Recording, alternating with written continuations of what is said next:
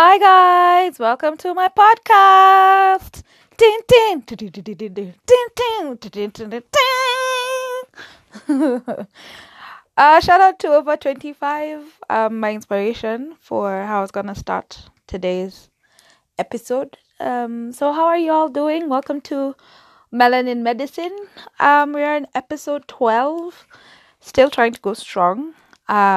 It's been a very, very, very cold couple of days here in Nairobi. It's been raining so much. I think today I was woken up by the pitter patter of raindrops and stuff, which is quite annoying because I didn't have to be up at 6 a.m. But anyway, basically, I'm currently on bed rest. I got a bit under the weather from last week, so I think I've only left the house. I left the house once this week, and then it just made me feel worse. So basically, I plan on staying in my bed until next week when I have to go back to work. So yeah, it's been quite. Have you ever gotten tired of resting? I think that's where I am right now. Currently, I'm tired of laying in my bed. I'm really tired. I have carpal tunnel from too much sleeping. But I don't really have much of a choice. So I guess I'm just rolling around in my bed, basically. So yeah, I thought this is the best time to record the 6th episode. So I think right now where I'm at with regard to my state of mind is a lot of clarity. So last week, I basically just had, like I mentioned, I had a solo trip and I just had a lot of time to think and clear my head. And I wouldn't lie, it's not like I had a string of things that I needed to unpack or whatever. It was just being blank was just all I needed. And to be honest, I think it did actually just change my mindset because I'm currently trying to embrace change. I'm not even saying I'm trying, I'm actually embracing it. And for me, I'm quite shocked because of how fast and quickly I am embracing it. I've just decided I'm just going to be positive about it. I may not necessarily like the changes I'm currently going through, but you know what? I'm just it's fine if this is what you guys want. I'm game.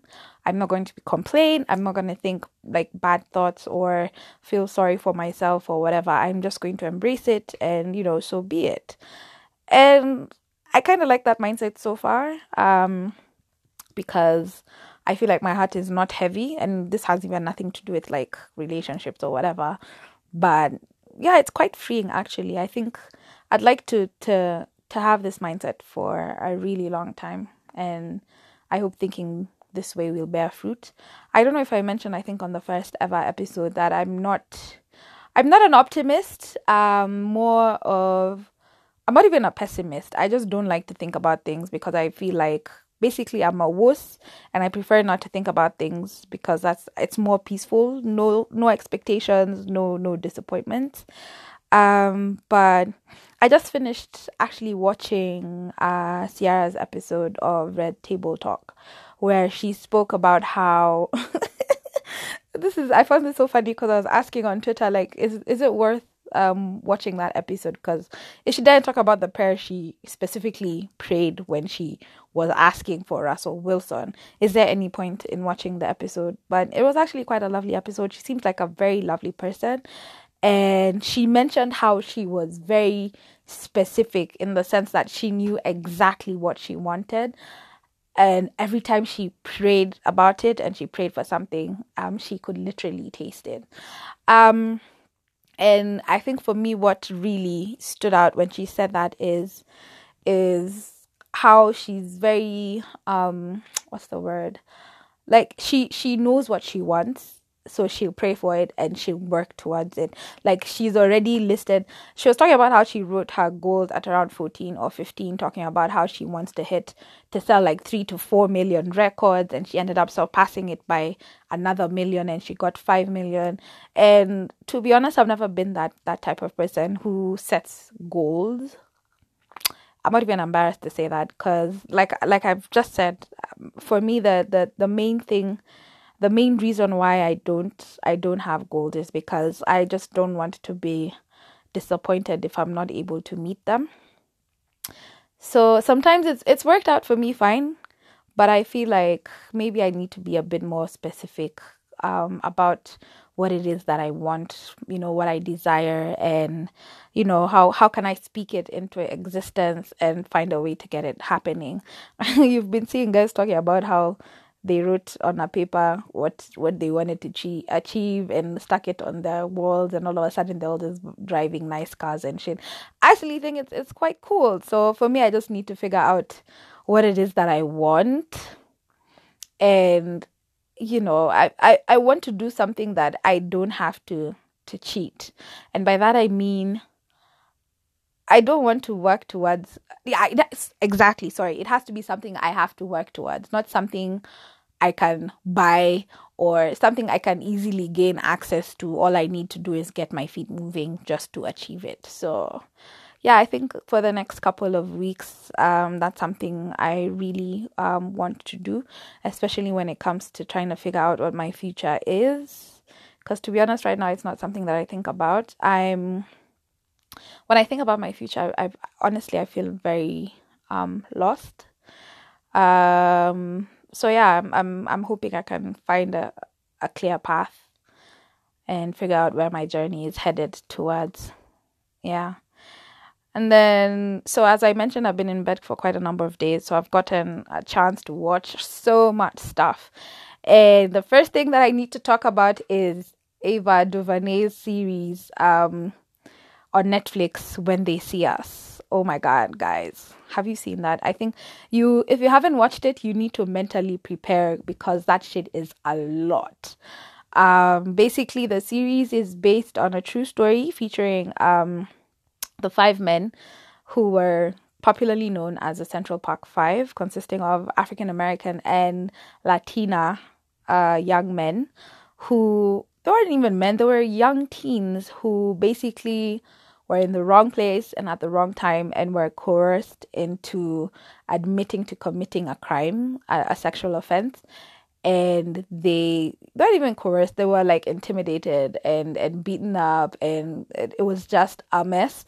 And it's actually quite sad to see, it's quite sad to see the injustices that happen in America. And that series, especially the person, of course, that stood out for everyone was Corey Wise, who ended up being arrested simply because he offered to go to the police station with his friends Yusuf. And then he ended up staying in jail for the longest time, for 15 years, simply because he was tried as an adult, even though he was 16 years old. And then the rest of them got to go to juvie. And that episode 4 is the hardest to watch. The actor who's portraying Corey Wise, Darrell Jerome, is a prolific actor who gives just a splendid performance. And I think for me, I really think that Ava she has sparked so much conversation, especially with regard to the American justice system, Donald Trump's role in this case, Linda Feinstein's role as well, because all of a sudden everyone is just boycotting her. She's being forced to resign from all the boards she sits on and all that stuff. And it took this movie for people to just take action. Because, I also found myself, as I was watching, I just kept Googling, trying to find out more information about who these people were, what happened, like how could they have ended up in such a situation and actually spend over 10 years in prison for something that they never got, something that they never did. I think it was quite unfair. But anyway, so yeah, if you're strong enough, I encourage you guys to have a look. I think it also just made me appreciate my situation. Thank God I'm from a third world country. Of course, we all have our injustices as well. I think we just all have a lot to deal with. But yeah, you guys in America, I'm so sorry. And I hope the situation gets better. And then another series I was really happy to catch up with was Good Girls. So Good Girls stars... Oh my God, her name has just disappeared from my head. Anyway, it features these three housewives / moms who find themselves joining a life of crime just simply to get by. but these three women just make the dumbest decisions. Like, they had a taste of crime, and I think that shit just went into their heads, and they just do stupid things. I told someone if it would make a brilliant drinking game if you just took a shot for every dumb thing that Beth, Annie, or Ruby did, and it's a lot. Or Beth's husband, like just all of them. It's But I think for me, what I really liked was the chemistry between Rio and Beth. So that is what I think kept me going, and also just to see how dumb these women could get. So if you're looking for something to watch, you should definitely check that out. I've also been watching a lot of Friends and How I Met Your Mother and all this. I think this is like the fifth, sixth time I'm watching this series. What's the plural of series? Anyway, yeah. So I just like them because I find these are the shows that I can actually like laugh, like ha ha ha, like literally laugh. And they just make for good background noise, like when I'm working or when I'm treating and stuff like that. So finally, yesterday marked the first anniversary of my friend Barbara Silva Darling, who passed away last year. And she was the captain of the Fly Sax plane that crashed in, I don't remember where, somewhere in Mount Kenya, I think. And so yeah, today I just wanted to dedicate my episode to her.